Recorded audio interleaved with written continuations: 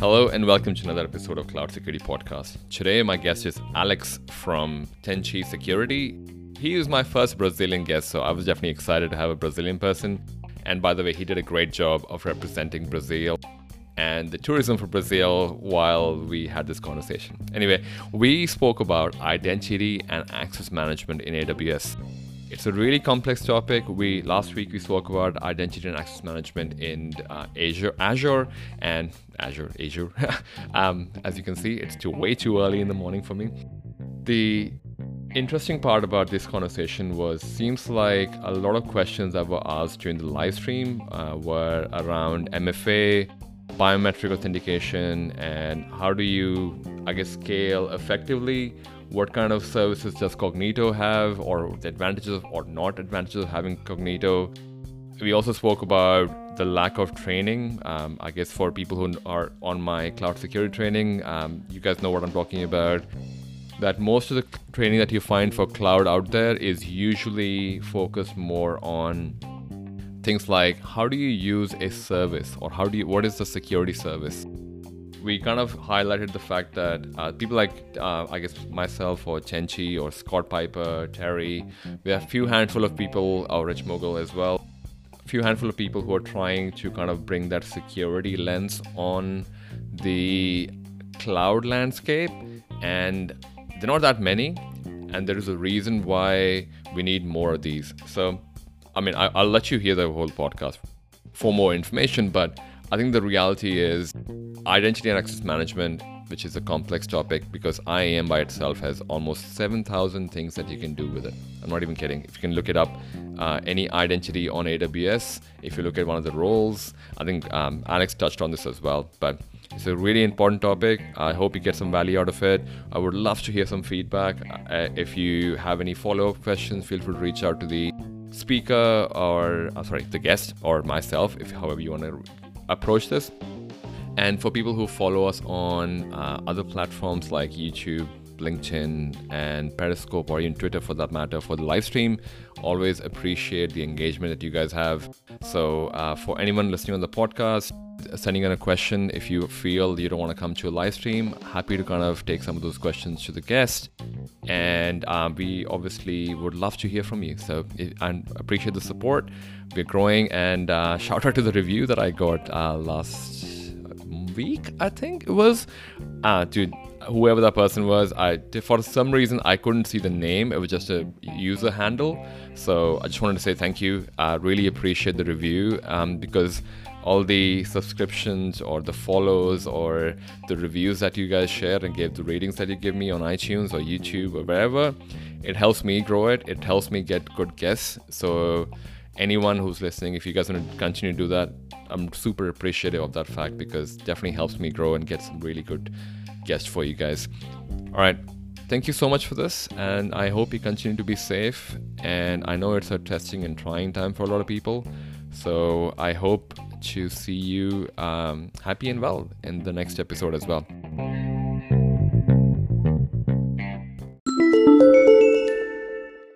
Today's topic, identity and access management. I have someone special from here. He's probably my first Brazilian guest. It's only now, as I'm talking to you guys, I realize actually, it's my first Brazilian guest. So no pressure.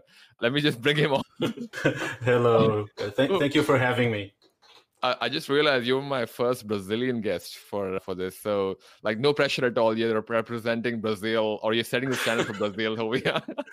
I'm representing the entire country right now, all 100. Yeah, totally. No, that's amazing.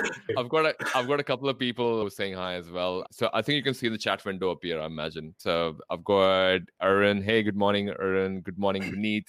I think we have a really good support group over here that people join in and tune in, even though it's super early in Australia. So I'm looking forward to some of the questions from those guys as well.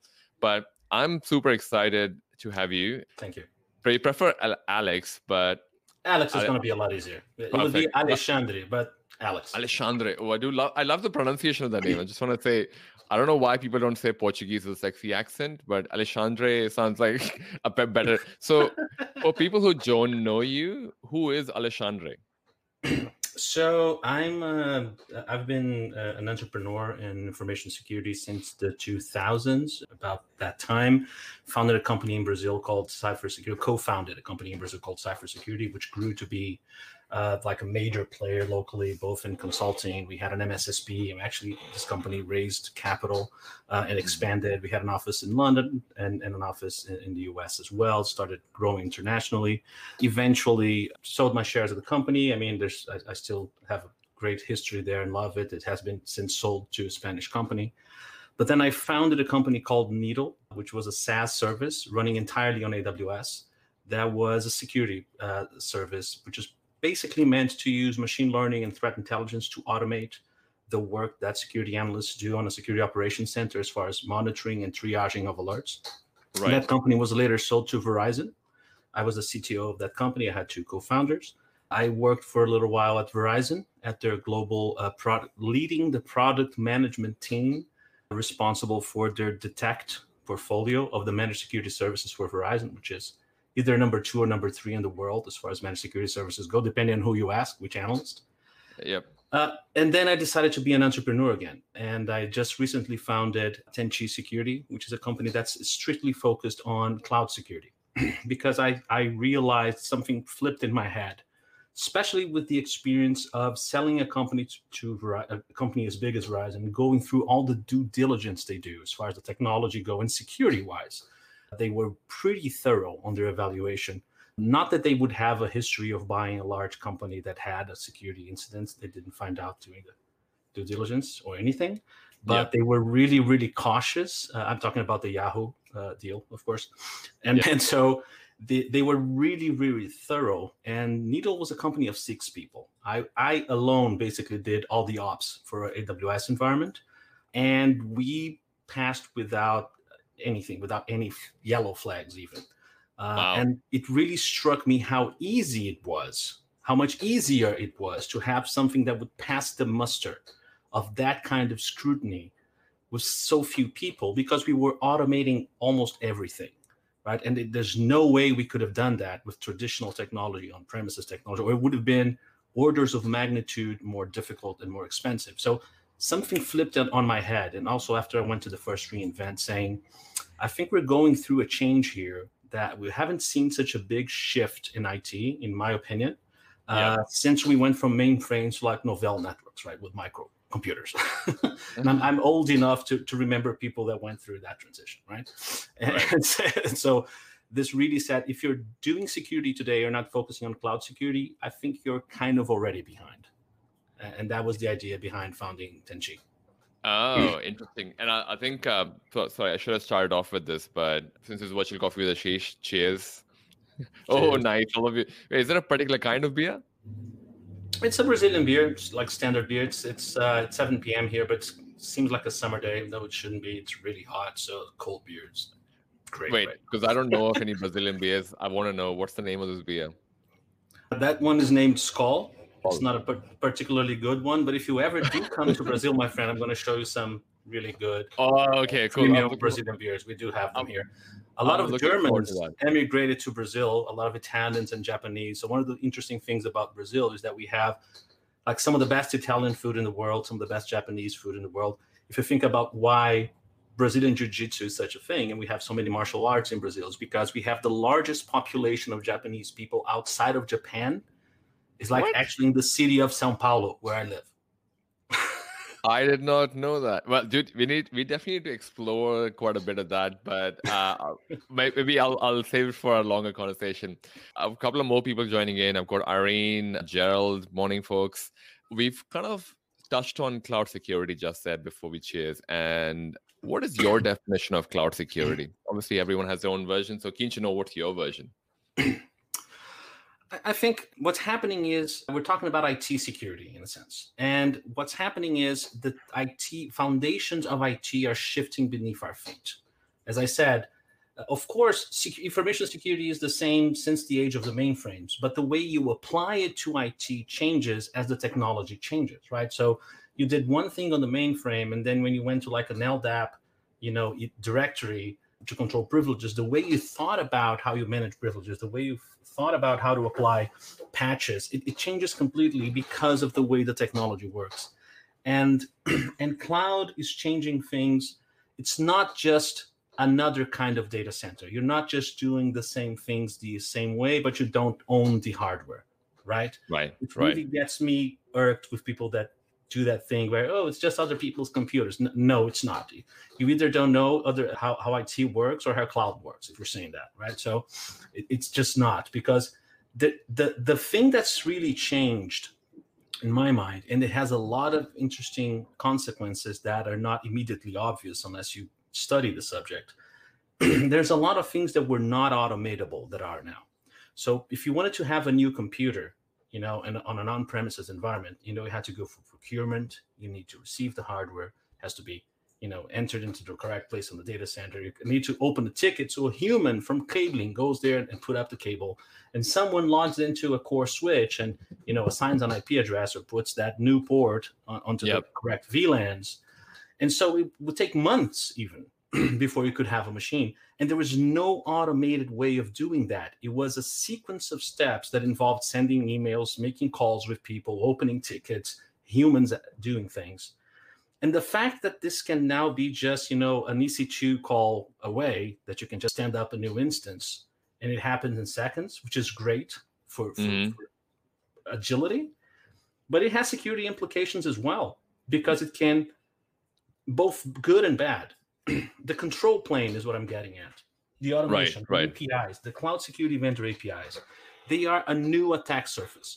There are ways we can do automatically now that we couldn't before. And so security has to protect that. Whereas before, there were so many checks and balances in human processes that if you all of a sudden, started asking for, if you tried to buy like 100 of the most expensive computers ever, this would require a VP approval, and someone would catch it. If you were, think about cryptocurrency miners, right? What do they do with a cloud account? They come in and they start running very expensive machines. Yeah. What if that happened on the on-prem world? There would be a procurement process where they get approval, and at some point someone validates that, and that doesn't happen. That's right. That went away with the cloud. So that's the bad side of it. Yeah.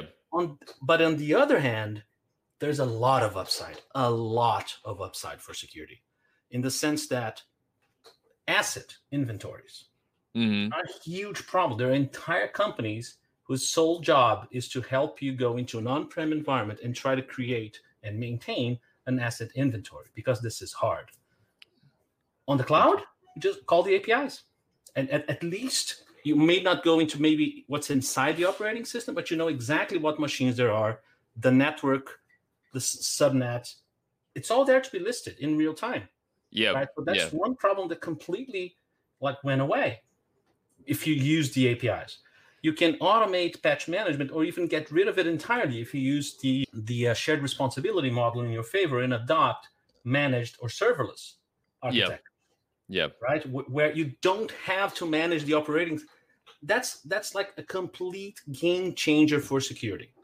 Right? Where you can automate steps, and you can even get rid of tasks that would be like undifferentiated heavy lifting for IT, and that create a ton of pain. Like patching. How many companies get owned because they were lacking a patch? And not because they're stupid or because they're lazy. I'm not here for victim blaming. Because it's hard. Yeah. Right? Yep. And even for patching, just another quick example on how the cloud changes things dramatically.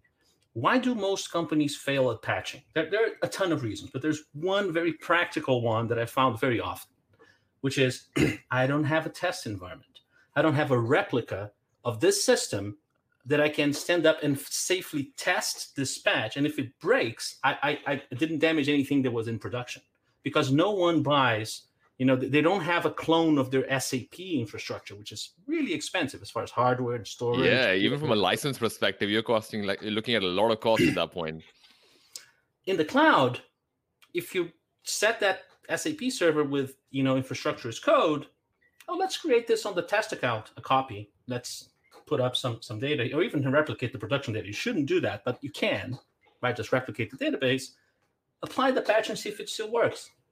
and then tear it down and you stop paying. You didn't pay like a huge sum of money to have it sitting idle there for just when you need patches to test patches. So it's really revolutionary in a lot of ways. They're non-obvious, right? Yeah, and I think to your point, a lot of people are not utilizing it enough as well. So that's a great definition. To your point about the digital assets and how the world has kind of evolved from a cloud perspective, a lot of the opinions we had as security folks initially, to your point about procurement processes, that doesn't really exist anymore. If I've given you access to an AWS account, or any account for that matter, whether it's Azure or GCP, you just have free reins based on the permission you have.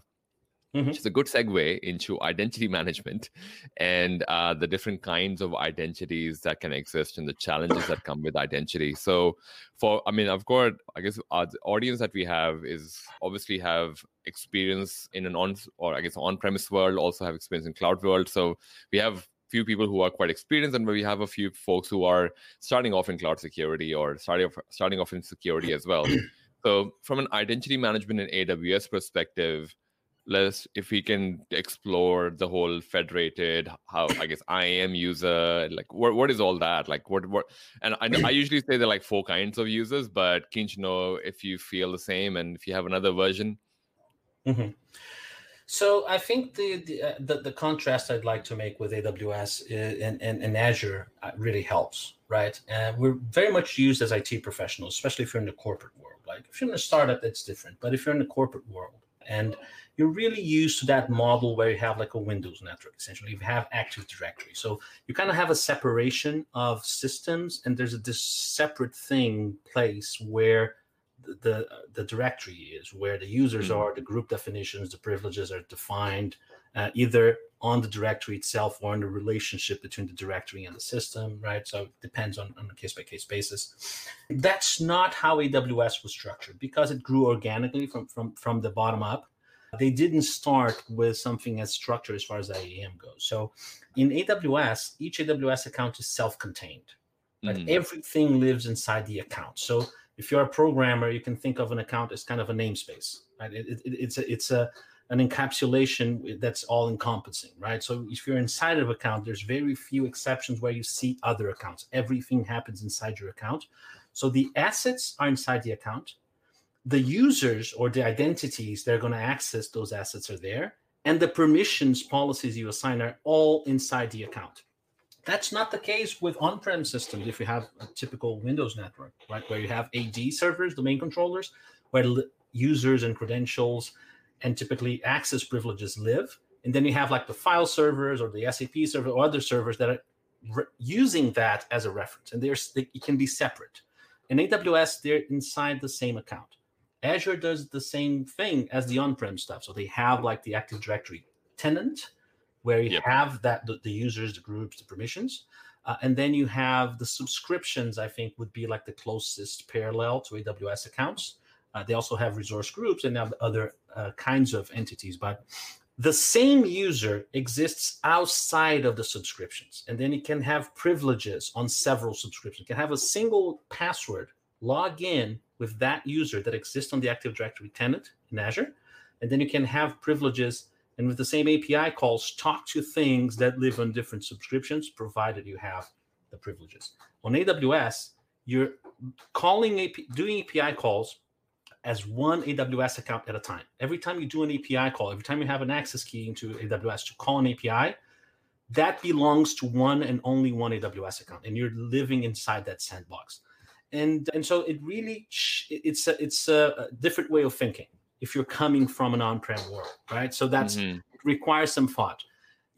The way I think about why AWS did this is think of sharding, right? So when you think about databases where they're trying to distribute the data across multiple servers to be able to do load balancing, I'm thinking AWS did that to make their data centers and their infrastructure more scalable, right? So if you have very little interaction between accounts, like the account is a unit where they have to keep everything concentrated in their infrastructure, right? So something along those lines. It must make their infrastructure easier. But it's a different mental model than we're used to on both on-premises and even other cloud providers. like GCP with projects where they have the project structure that, again, a project would be the equivalent of an AWS account maybe, or subscriptions in Azure. So that right off the bat, AWS is unusual in that sense. They did their own thing, right? That's not similar to the mental models we had in the past. And they're not using RBAC either, which is another thing that you would expect coming from other environments. It's very... We definitely want to get into RBAC as well, yeah. Yeah. AWS is very identity-centric and not so much group-centric. Like groups in AWS IAM are very limited. They're very poor, very underdeveloped. And I wish it wasn't. We can get into that if you want to, but I don't know what you have next on your list. No, so from your perspective, so I think it's a great definition. I think worthwhile calling out your experience as a trainer kind of gets highlighted over here as well, because you're able to kind of come from a place where a lot of tech folks have come in from. Like everyone knows I guess everyone who's been in IT for some time knows that they get an Active Directory account. And it's funny because earlier when I was trying to do pen testing or in that space, the only thing people would care about was, I want to get domain admin, right? That was the thing. If you get domain admin, oh my God, porn, everything's like, I own everything. But that concept doesn't really exist the same way in cloud. It's a very different terminology. You're calling, you want a root account access. Which is not like domain admin. It's still different because you could have multiple organizations. We can go to the layer of complexity, but to your point about where people have come from, and this is probably where some of the challenges come into the space as well, where people kind of still think about actors like, I've got a privileged user and I've got a regular user. That's it. Mm-hmm. Or I've got some kind of a script user of some sort. So keen to know from your side, I guess, if you can explain a bit more about if you're starting today as a security person in a cloud environment, from an identity perspective, what are the kind of questions you should be asking, or what should you be looking at? Like what's the best practice? Let's go start with that when you talk about privileged and non-privileged users. Mm-hmm. So let's start with, the first things are the same everywhere, right? So there's some concepts that you have to maintain, right? So you will need, it's not just about the technology, there are processes involved, right? So you need to make sure that whatever processes you have around how do I get approvals to create a new user, assign someone different privileges, change their roles, terminate their accounts if they're left the company for some reason, etc. All of this has to continue to work, right? Applying least privilege and need to know and those things, it's really critical. What's changed is how you do it, and the fact that this is really new technology. The privileges are different. They're more complex. They're completely new kinds of privileges, completely new kinds of services and assets. And so your IT infrastructure, your admins, your access control teams, your service desks are probably going to make more mistakes and are going to be more vulnerable because of the lack of knowledge. There's a steep learning curve. Just sheer number of, I think the last time I saw like AWS IAM actions for policy, I think it's 7,000 or something, right? Some of those are really dangerous. Some of those, allow you to do privilege escalation like crazy, but there's 7,000 of them. Who knows them all, right? So how can you hope someone doing a review knows everything if you haven't extensively trained them, if you haven't automated that analysis to some degree, right? So I think that's what changes. But here's what I would recommend. I'm going to talk more about AWS, which was the focus of the talk and an environment I'm more familiar with. Yeah. But the thing that you need to keep in mind is that we're talking about a new attack surface. We were used to doing access control already, and we need to leverage the existing process as much as possible. So let's start from there. The first thing I would look into, if you are a company adopting cloud, or if you already adopted cloud but still early days, how do I piggyback what I already have, right? So you probably already have a corporate directory, right? You either use Active Directory or maybe a Novell directory or something else. You use some IDP, like identity provider, external identity provider, whatever.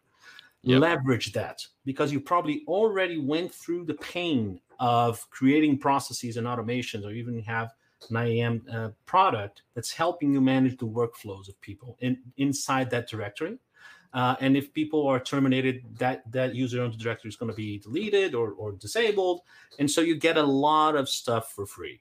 So for AWS, that means you need to look into using AWS SSO, which is a horrible, horrible name for the service, a single sign-on.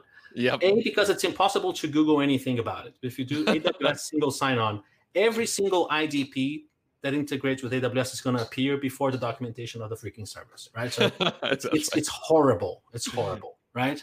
But it's an amazing service, right? And it does two things. One, which you do not care about, which is it acts as like an identity provider, so you can use it to authenticate against other products. Forget that. What you're really interested in is using AWS SSO to integrate to your existing directory. So if you use G Suite, you can have, instead of people needing to have like IAM users inside each AWS account, they can log in using their G Suite credentials, right, on the web. They can do like a single sign-on transparent. And then you assign them privileges to each AWS account that they need to access, right? And you can do the same with Active Directory. And when you use Active Directory, the integration goes even further. So you can even assign privileges to Active Directory groups.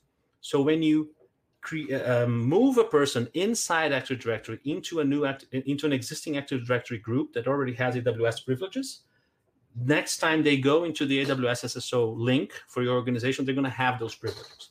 So there's a lot of leverage you can get and a lot of mileage you can get out of those services by piggybacking on your existing processes. So don't reinvent the wheel, keep it simple. And the reason why SSO is an even better idea is because it makes a lot easier to have multiple AWS accounts, which is, I think, another concept that we talk about a lot on the network level, which is segmentation, right? And compartmentalization, we talk about on coding. The same thing should apply to your AWS environment. You should have, there's this concept of reducing the blast radius. So assume someone can escalate privileges into that account, right? For some reason, you gave someone an excessive privilege, someone exploited a vulnerability, whatever, and they gain full access to that AWS account. If you minimize the amount of systems and data into each AWS account, the damage that attacker can do is now contained, is reduced. So it's containing the blast radius. That's the idea. So what I typically recommend to customers, so there's this concept of a landing zone, and AWS has a full service called Control Tower that can help with that. And they already proposed this minimum idea of having like a security account where all the logs get sent to the security logs like CloudTrail, etc. And you have a shared services account, which every other account can see. And then you will have the different like business systems accounts. And I would recommend, if you're developing internal systems, for example, to have one AWS account for System A production, System A staging, System A development. So 3 accounts for each system, right? At least. And then you keep them separate. In right. So keep the radius. I mean, I guess, decrease the blast radius of a potential incident by having separate accounts. Just want to quickly acknowledge some of the comments that are flowing in. I think we've got a few regulars over here. So hi, I'm just going to quickly go through. Hi, Gerald. Hi, Lucas. Hi, Paul. Hi, George. George mentioned an interesting point about you can still do a lot of damage using domain accounts. So I'm like, yep, actually hybrid accounts, it's still a thing. Your domain account is still pretty much can give you access to something else. I mean, especially if you have single sign-on, you can get access to your AWS account through that. So thanks to single sign-on these days, you get credentials everywhere. That's the flip side of using single sign-on. There's an advantage of not having to manage multiple passwords. But the downside is once that one password is compromised, you're screwed because the attacker has access to everything, which is why you should 2FA all the things. All the things. Yes. Not some of the things, not most of the things, all the things. I think it's so interesting, right? I feel like nowadays you can't have a conversation about identity management without talking about 2FA. Just the whole username password or username access key, if you want to go IAM user or one of those users, it's not enough these days. Like, and especially because we haven't touched on cross account yet. We've only spoken about different kinds of account. Now, if we dabble into cross account, which I would love for you to do, a pause like Azure apps.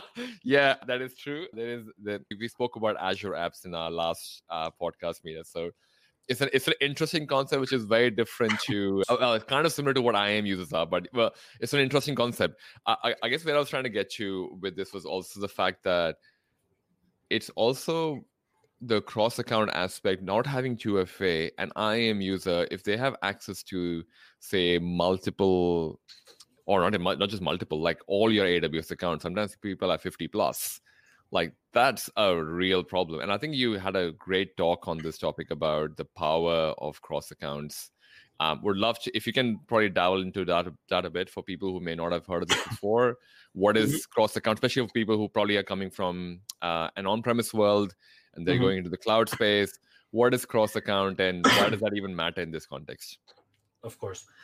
Just before we do that, let me just drop in a little stat here, which I think is really interesting, why this subject is relevant.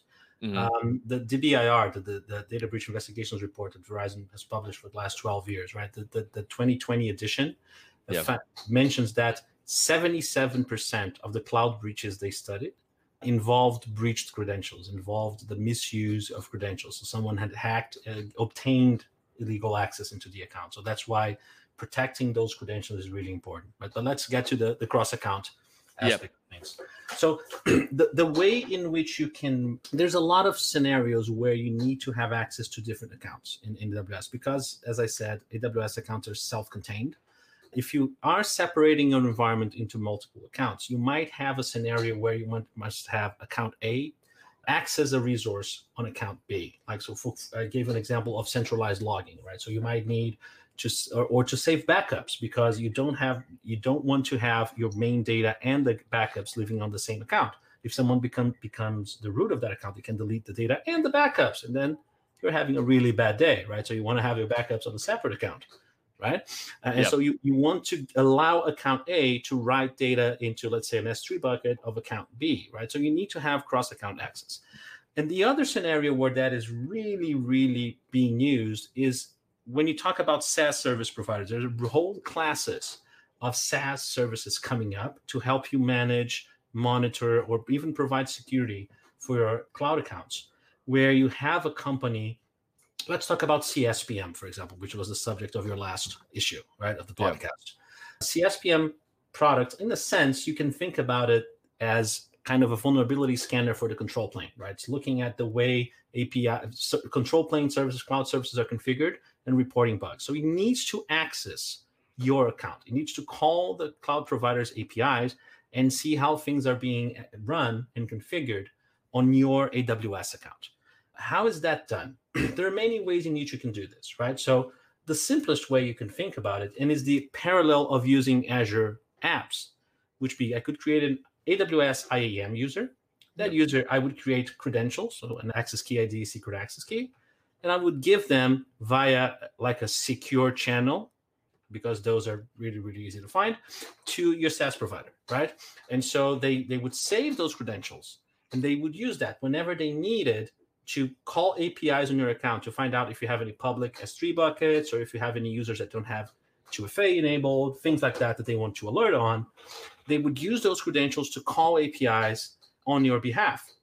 They would have whatever privileges you assign to that IAM user, and they can access your environment.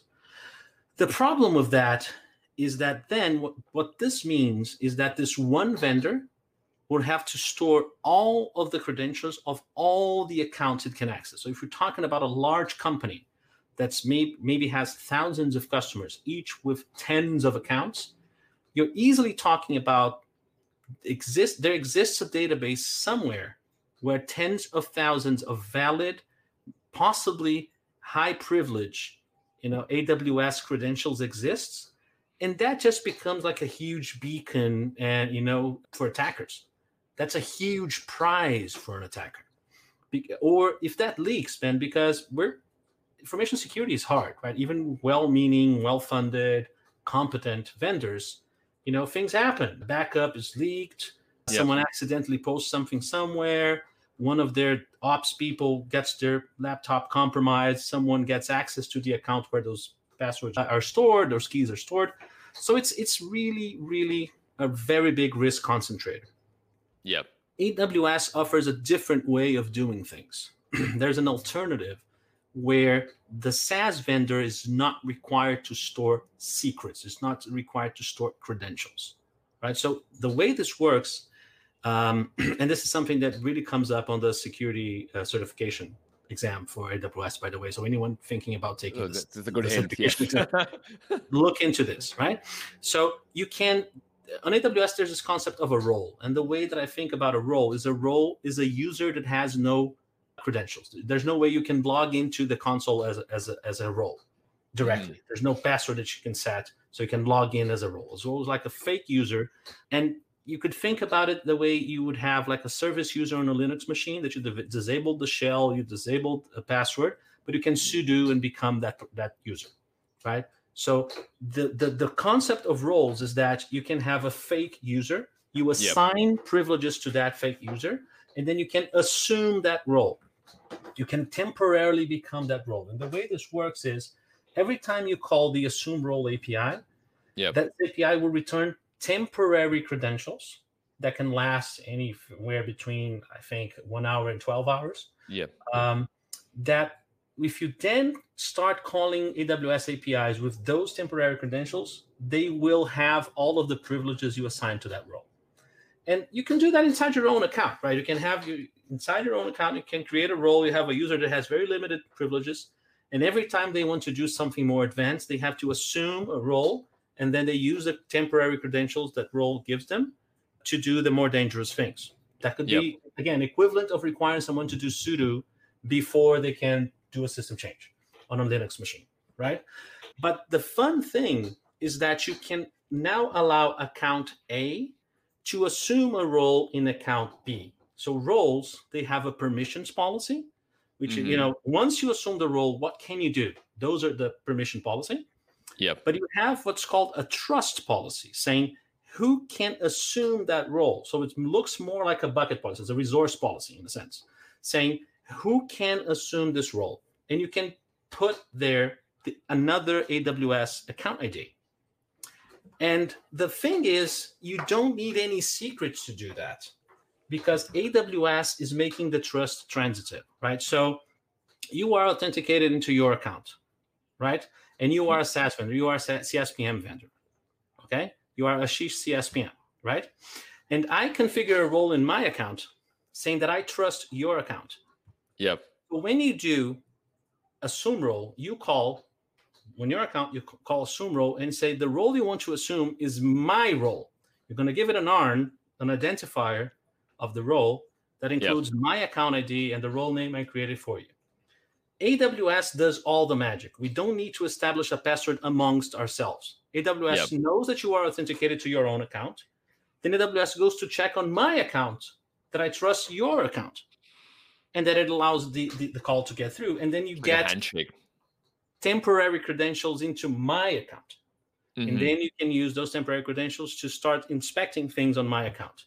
So it's really tricky to think about it, but it's genius. Because the thing is, if I have 1,000 customers, those 1,000 customers each trust me as a SaaS vendor, right? Or they trust you.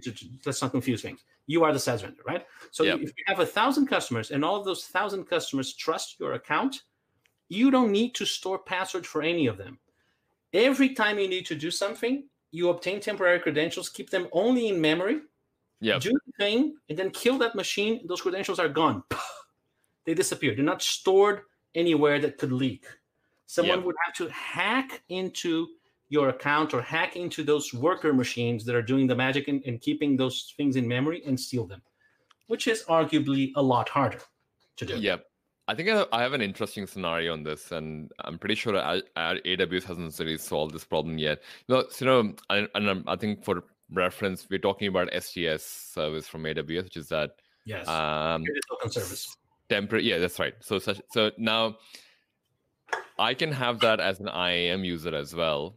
And what I found amazing is the fact that when you do request an STS token, it doesn't get recorded. Like there is no console view to the fact that, Alex has requested a session token, a new set of session from his access key.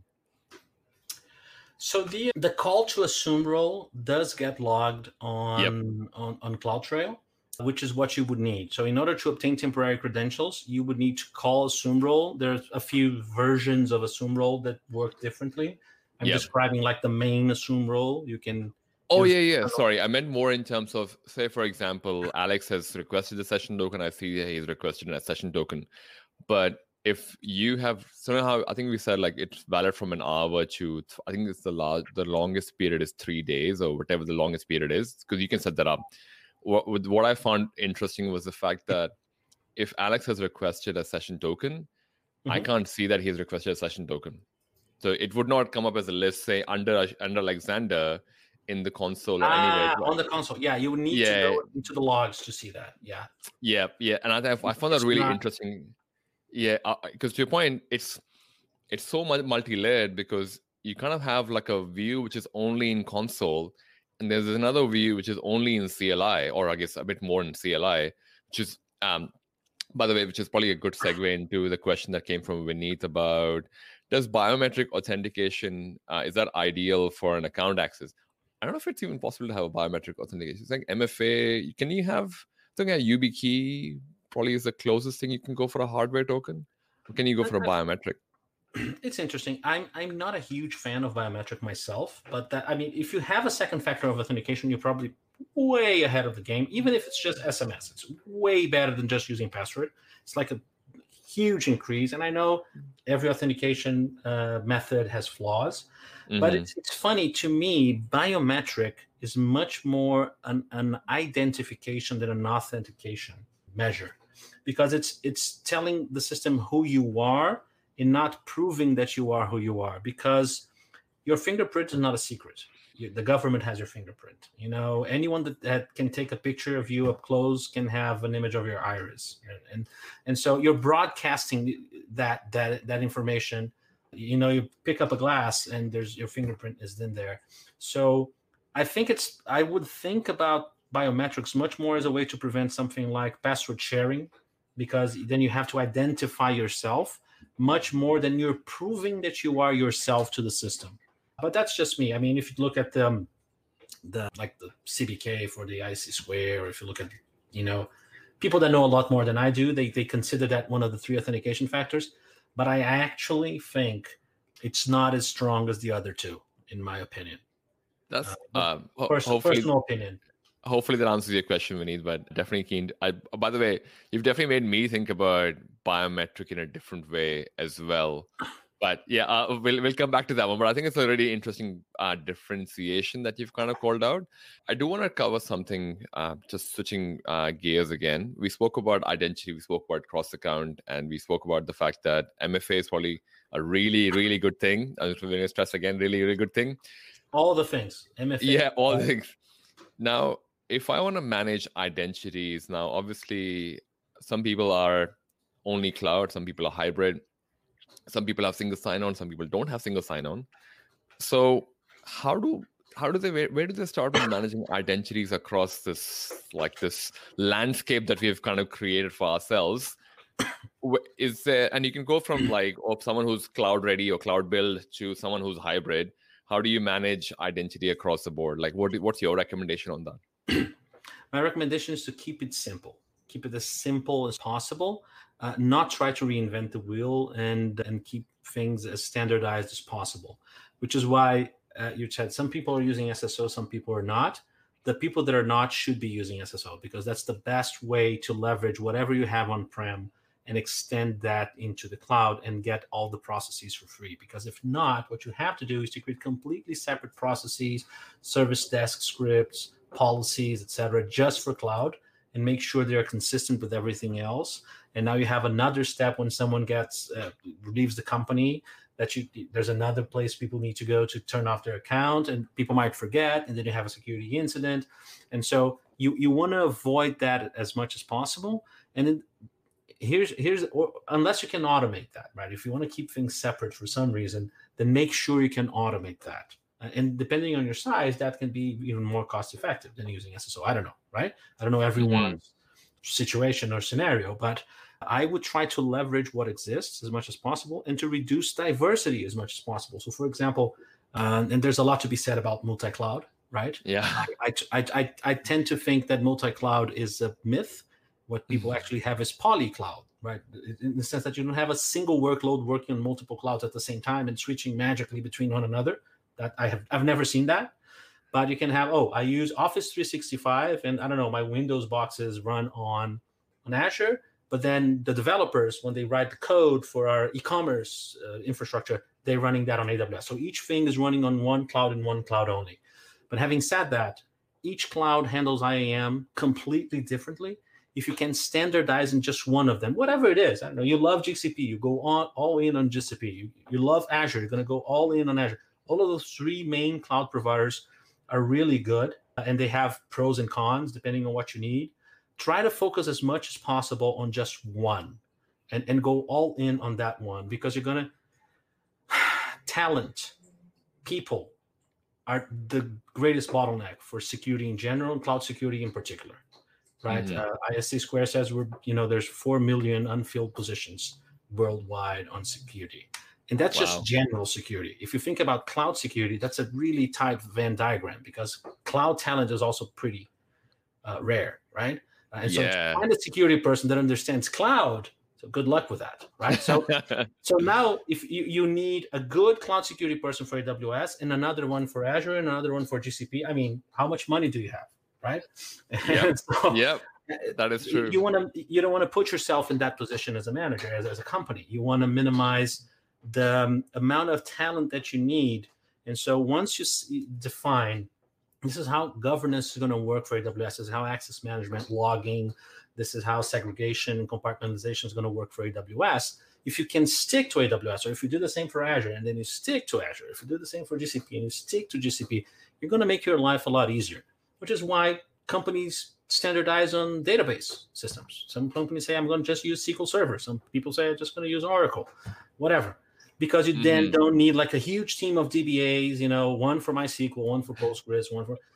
It's crazy, right? You need different packing, backup solutions for each one, because they're all different, right? It's the same thing for cloud. So don't make your job harder by overcomplicating and over-engineering things. Try one thing at a time. Try to standardize as much as possible. Piggyback what exists. Integrate with what exists as much as possible would be my recommendation. Oh, and that's perfect, because we just got a comment from Louis. Companies want one security person that knows everything. That is so true. It's like they're all looking for a magical person who basically knows all the clouds and can all solve all your problems, but it has to be one person for GCP, AWS, and Azure. And I don't know how real this scenario is. It's kind of like asking for someone to have 20 years of cloud experience. Like, cloud didn't exist 20 years ago, but you want 20 years experience in cloud. Like, it's kind of one of those ones. I've got an interesting question from Malini as well. She's asking how to manage root accounts in AWS. What's your recommendation on managing root accounts in AWS? Root accounts are a liability. That's my main theme here. So root accounts should be put into multiple custody scenarios, or on a stored somewhere safe, like in the safe. It's you print out the password. No one knows the entire password. Some person sets half of the password. The other person sets other half of this password. They never see each other's piece of paper. They're stapled together, and put that on a safe. It's a break in case of fire scenario, break in case of emergency scenario. You never should use the root account for anything unless there's an emergency or is a disaster. That's what you need to do with the root account. Set 2FA for the root account. And you can save the seed or the QR code in the safe as well. So print the QR code, for the 2FA, save it, then delete it from Google Authenticator. You only use that in case of emergency. And the other thing that you need to keep in mind is when you create new accounts through AWS organizations, right? Those accounts, they have a root user that is based off of the email address you chose when you created each account, which is what, apart from the account ID, is one of the things that uniquely identifies an account on AWS organizations. But it does not have a password set. When you create a new AWS account on AWS organizations, it does not set a password for the root account. So what you need to do immediately after you create an account on AWS organizations is go to the console login page, to the root login page, and then you reset, like I forgot the password for that email, and then set a password in the way I just described with 2FA, print it out, store it in the safe. No one knows the whole thing. No one can access it as the root. And everyone does everything using SSO. That's where you want to get. Perfect. And I think to your point about, it's funny you mentioned that, because a lot of people talk about the whole use of organization as well, and how if you use organization, you don't get access to the root account password for all the sub accounts that you've created underneath the organization. So would you recommend that they should reset the password for those root accounts as well? So that's the point. It's not that you don't get access. It's not defined. It's empty. It's not that anyone can log in, right? Either, right? It's not like if you just go to the login page and put in an empty password, you can log in. But it's not defined. So here's the thing. Who gets that email? You have to set a valid email address, right, for each root account. That's probably going to a distribution list, right, for IT management or whoever, right, or even maybe finance, because they want to get the billing information. And each company treats, that email address differently, right? It's typically a distribution list. It's not a person, right? Or it should be anyways. But here's the thing. If you don't set a password, all an attacker needs to do is to try out a few things, and those email addresses could be fairly guessable.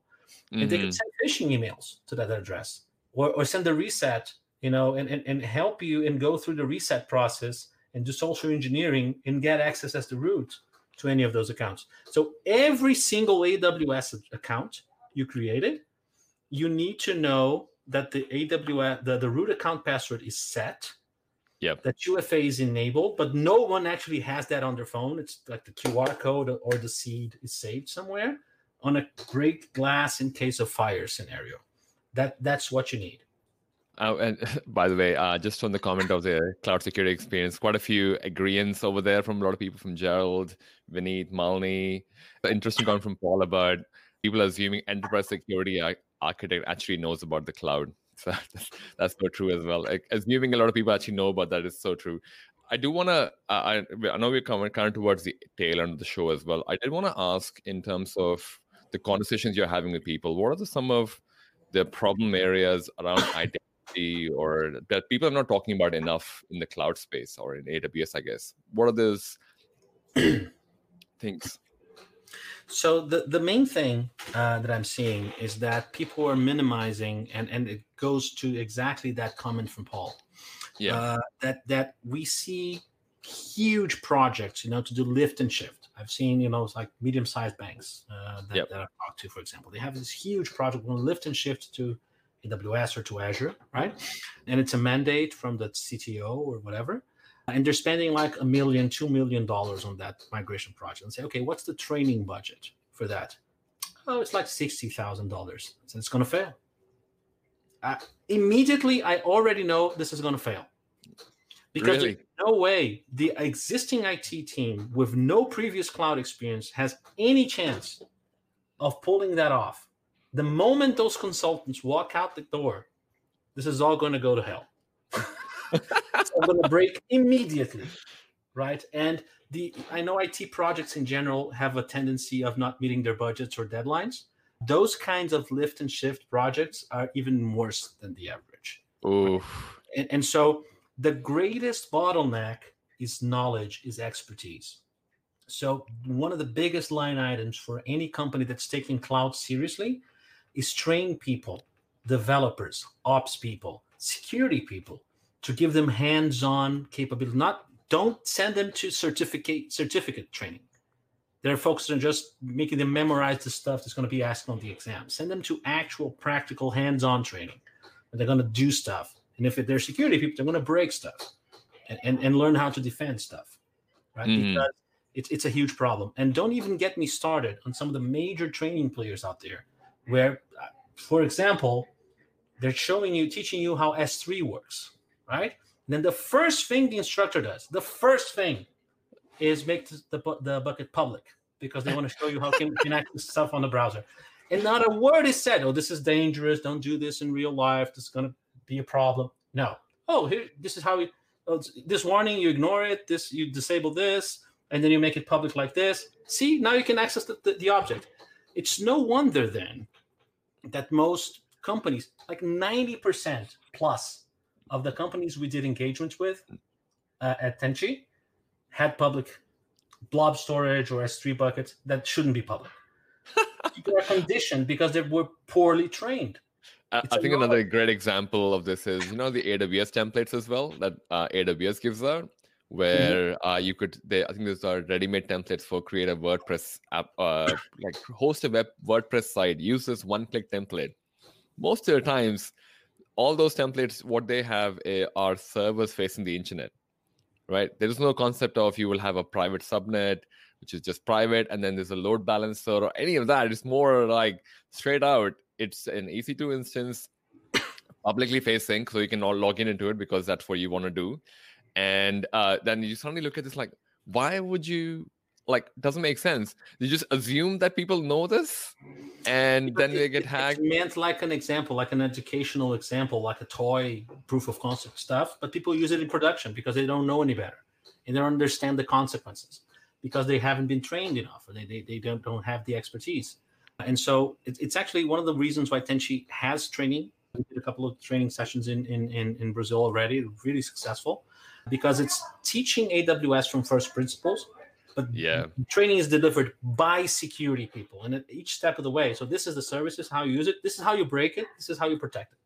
Break in the sense of breaking into, right? So we do S3, and then we show them how to exploit S3, and then we show them how to protect S3, right? And so, and that's really, really unusual. And it's a work of hate, because I did the A Cloud Guru, the stuff. I saw those excessive privileges, like they're training on code pipeline where, this machine here will be created just to deploy code on this S3 bucket.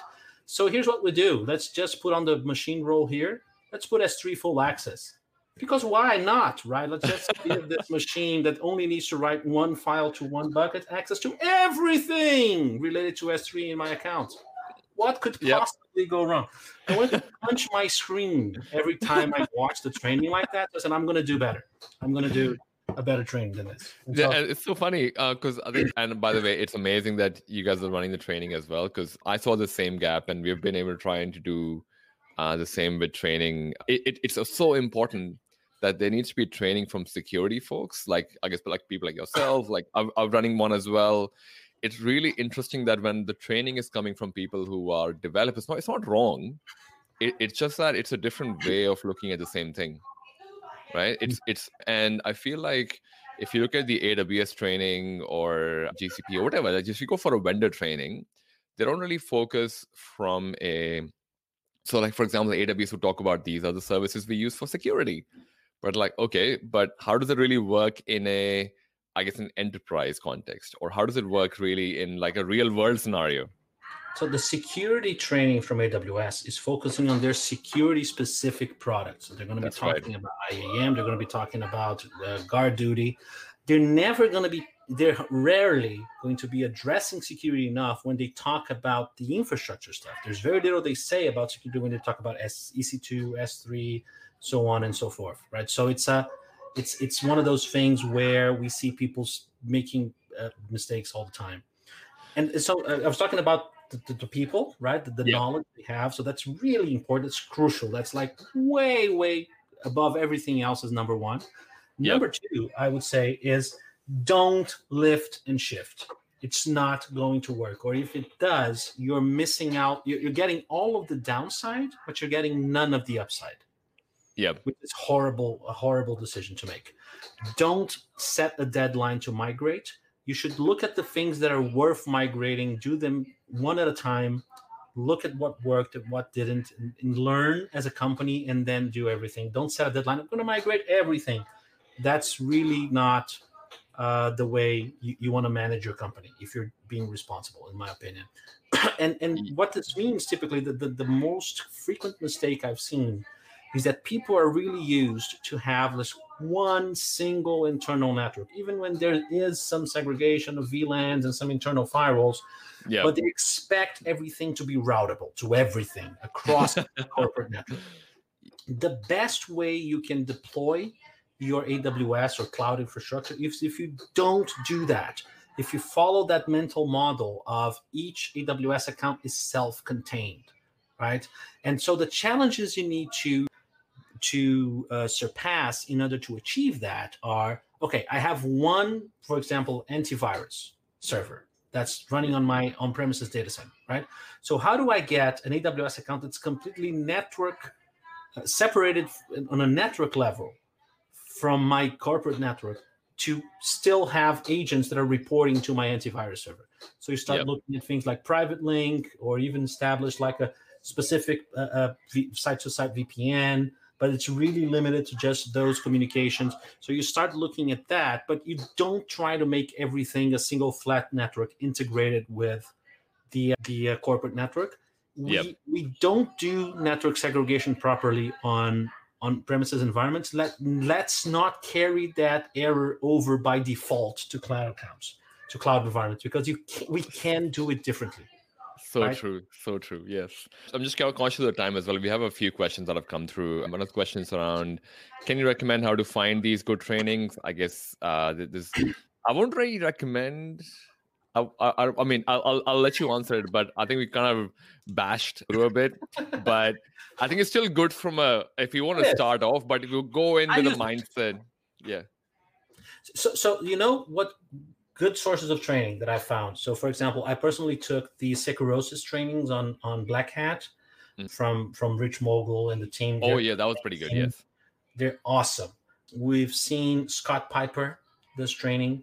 So he was planning to have in-person training with Forward Cloud Stack, which is like a cloud-centric security conference he was going to have at the same day as Reinforce. But then Reinforce didn't happen. Forward Cloud Stack was online. I think his training happened online as well. So that's another place to go.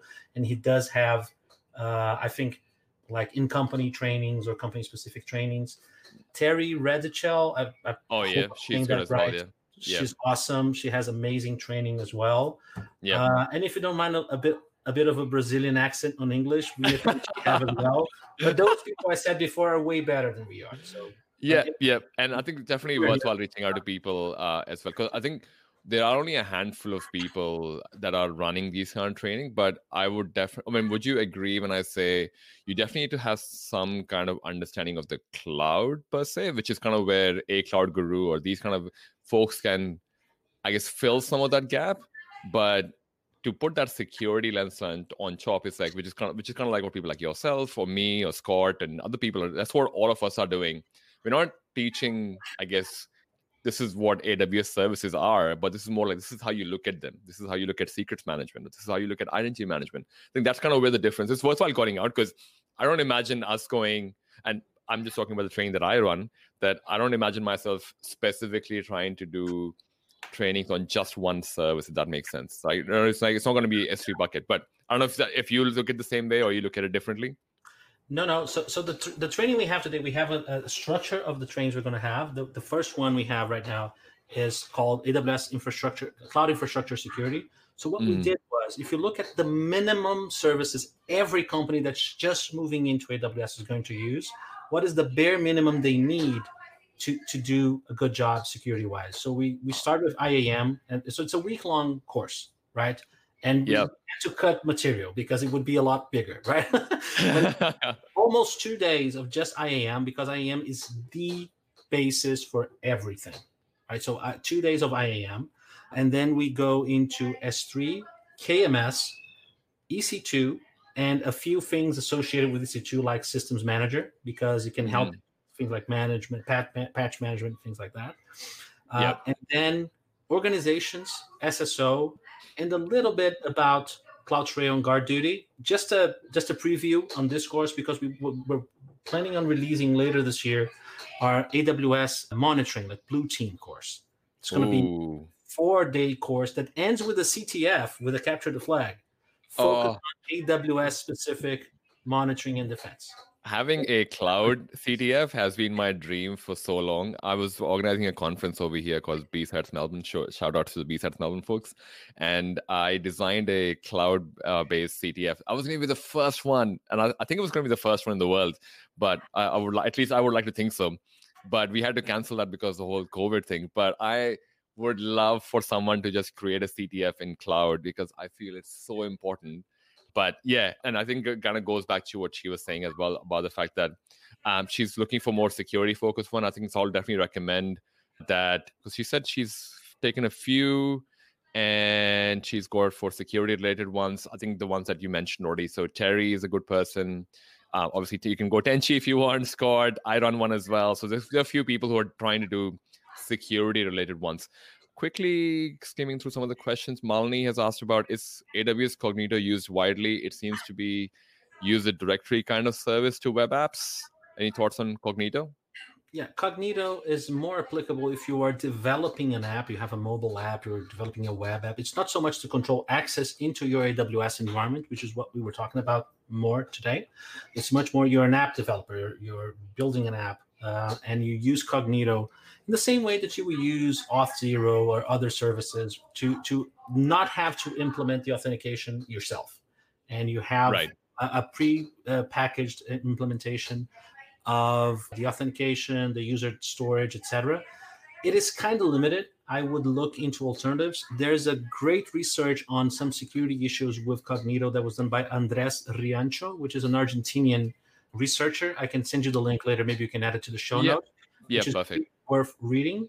It has some limitations. If you're all into AWS, it's going to make life easier for you to not use a third-party service. Then definitely look into it. But keep in mind, that's the use case. You're developing an app and you want to have a Cognito handle the authentication for you. It's going to work particularly well if you're using API Gateway. It integrates really well with API Gateway, so that could be a design choice for you. But something like Auth0 or one of the alternatives is probably going to be more flexible. Oh, I think Paul is an active user of Cognito as well. So he uses that for their SaaS solution. I think I've got another question from Malini about how can I audit or assess IAM in AWS? That's a great question. There's one tool that I'm going to rave about. I cannot stop talking about this tool, and I was going to forget, which is Cloudsplaining. Cloudsplaining is awesome. From Kinder McQuaid. I think he's in Salesforce. Mm-hmm. Which is a great tool because what it does, it's still work in progress. Anyone is welcome to contribute. If I had more time, I would be contributing already. Which is a great tool. What it does, there's a particular command in IAM, which I forget right now, which basically dumps all of the IAM users, groups, roles, and all the privileges they have and the relationships between them all in a big JSON.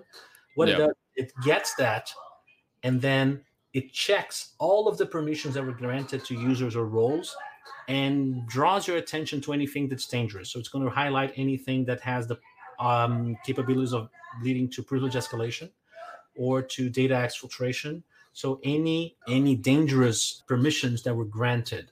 And so it's really powerful because you can automate that. You can run that once a week and just look at the report and see what's changed. And use that as a basis for an audit. It's going to really scale really well. So that's one that really helps. Policy Sentry by Scott Piper is another one that I really like, but it's on the other end of the spectrum. It's helping you write good policies. So it's a way to simplify the way you write correct policies. Instead of writing the full JSON or YAML of the IAM policy, you have a simplified thing saying, I'm going to give read privileges to this S3 bucket. I'm going to give write privileges to this SQ. And it's going to then generate, because it knows which operations are read or write or configuration on each service. So it makes the job a lot easier, because here's the real problem. If people don't understand all the permissions they're going to give, they're going to try 1, 2, 3 times. There's an action missing. Oh, what the hell? I'm just going to put asterisk there. That's not right? So Policy Sentry will probably generate a slightly over permissive policies, in the sense that if you give read, it's going to give all of the reads, right? But it's a lot better than people giving up and just going with asterisks, which happens a lot in real life. It does. It does. And I think it's worthwhile calling out there are definitely some challenges I think you touched on this earlier. There are 7,000 actions for IAM, right? 7,000. Like, it's not even practical to think about. And if you try to bring your on-premise knowledge of different kinds of groups that you can come in, it's like so many complexities to it. But I think there are definitely some great tools you mentioned. So I'm going to add that to the show notes. So I'll take that from you. And that's kind of like the last question from Malini. Just conscious of the time as well. There's an AWS policy generator as well, which kind of is all right. I feel like it still doesn't do a great job. Like UI, I think the UI sucks of a policy generator though. But the question is which one, right? Because if you go on SSO, there's one generator. If you go on console, there's another one. So AWS is great. The technology is wonderful. they do not exactly excel in UX, and also on cross-product functionality. I think it's a feature of how they structure their organization, where each product team is kind of working independently, and so they are very free to innovate, and so that's why you see so many releases and new features, and they evolve so fast. But at the same time, if you look at how long it takes for a new service to be supported in CloudFormation, or things like that, right? Because the teams don't talk to each other that much because they're running independently. So it's an organizational choice that affects how it works. And the console being a shared thing, I think suffers from the same problem. It's inconsistent. Yep, and I think I've just shared the link for Malini as well. Paul just mentioned Cognito is bi-directional, so can use in both directions. Just trying to see if I've missed anything. No, just talk about the courses. Sweet. All right, cool. I think we've answered most of the questions. So, but I will encourage people to reach out to you as well if they have any other follow-up questions. So this is towards the end of our show, and I've got these 3 fun questions that I ask people just to get to know the non-technical side of those folks as well. So Alex, what do you spend most time on when you're not working on cloud or technology? Interesting. So these days, not much because I'm locked away in my house. but before that, I practice Aikido, which is a modern Japanese martial art. Yep. More like a therapy than anything else. It's non-competitive. I'm not trying to be like a badass and kick-ass or anything like that. But it's really a form of therapy. And it's something that you get better at increasingly. It's very complex. It's cooperative, so it's a really great way to relax and exercise.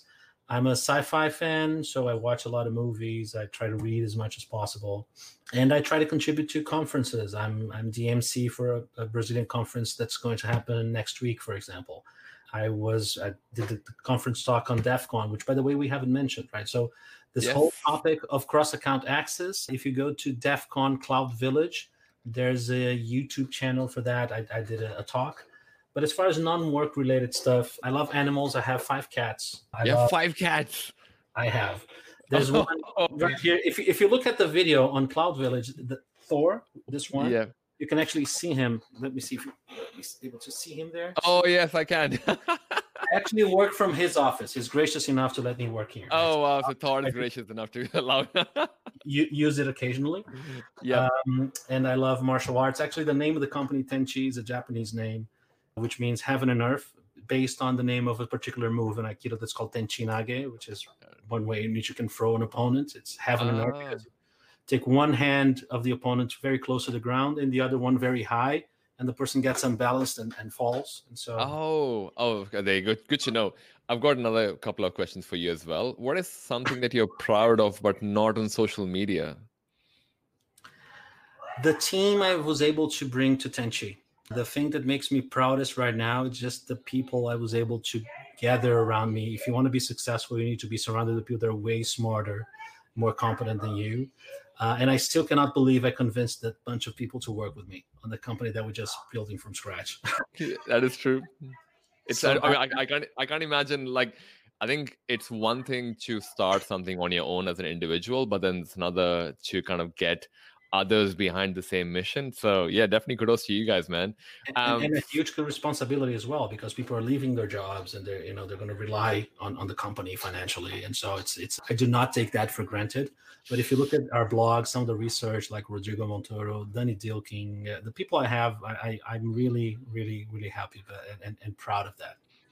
That's awesome. And I can't wait to have some of those folks on the show as well one day. Final question. What's your favorite cuisine or restaurant that you can share? Interesting. I really love Italian and Spanish cuisine. My parents are Spaniards. I'm technically a Spanish citizen as well, so I'll do my own tortilla de huevos. Oh, nice. Oh, my God. I would love to have them. But because I only have like a very small introduction to the Spanish food, thanks to I've got a few Mexican friends here, and they've introduced me to this whole new world that I didn't know existed beyond tacos. And I'm like, how is it like people were not talking more about the other other Spanish food apart from tacos? But sorry, go on. I'm just, No, I'm just very that's okay. excited there. No, that's okay. That's okay. And Italian food as well. So we were talking about Brazil earlier, right? So I have Yes. this huge Spanish influence because my parents are Spanish, and a lot of modified dishes that I ate growing up that even people in Brazil don't know about because of the Spanish heritage. But Wow. Italian is really huge here in Brazil. When Brazil abolished slavery, there was a lot of European immigration into Brazil, and so there are regions in Brazil that people only speak German to this day. My wife is from the south of Brazil. She only started to learn the country's official language, Portuguese, when she started going to school. Her, What? her father has really thick German accent when he speaks Portuguese, and so she speaks fluent German. And so they have German food and Italians. I mean, we have a huge amount. We had a huge amount of Italian immigrants. So the pizza in São Paulo is probably one of the best in the world outside of Italy. And I Oh, know people wow. from New York are going mad at me right now. I dare them to come here and I was try gonna it. say, yeah, I They can was gonna stand our say, own. yeah, I was gonna say, like all the New Yorkers are gonna be like, "What? How can you have? We have the best pizza in the world." Yeah, I think I definitely have to say you definitely. I must say you represented Brazil quite well because towards the end you've managed to have like a good tourism. Yeah, I know you've managed to get the tourism going up as well. Like with the Italian population, German population, so much good food, amazing pizza. That sounds perfect, man. Where can people find you if they have any follow up questions and stuff? Where can they find you? So I'm on Twitter as Alexandre Sierra. It's probably if you include the link on the show notes because I made Yes, I will. my full name, which is a Yeah, horrible mistake. that's okay. And Asieta at tenchysecurity.com. Actually, go to tenchysecurity.com and you're going to find my email, my profile there. We have a blog with a few interesting things we posted that you might find interesting. That's the easiest way to find me. Awesome, cool. All right, I can't wait to have you guys have you back again, and some other folks from Tenchi as well. But thanks for joining me, man. I really appreciate you coming in. Thank you for inviting me. It was a great pleasure.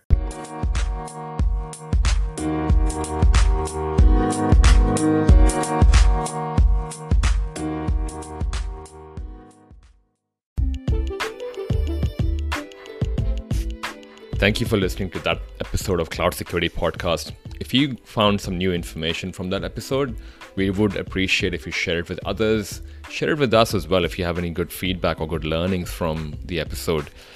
We are on all your favorite podcast platforms. If you don't find us there, you can always go on our website, www.cloudsecuritypodcast.tv, to listen to the latest episode.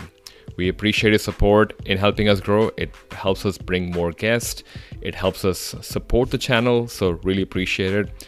Thank you so much for your time and talk to you on the next episode.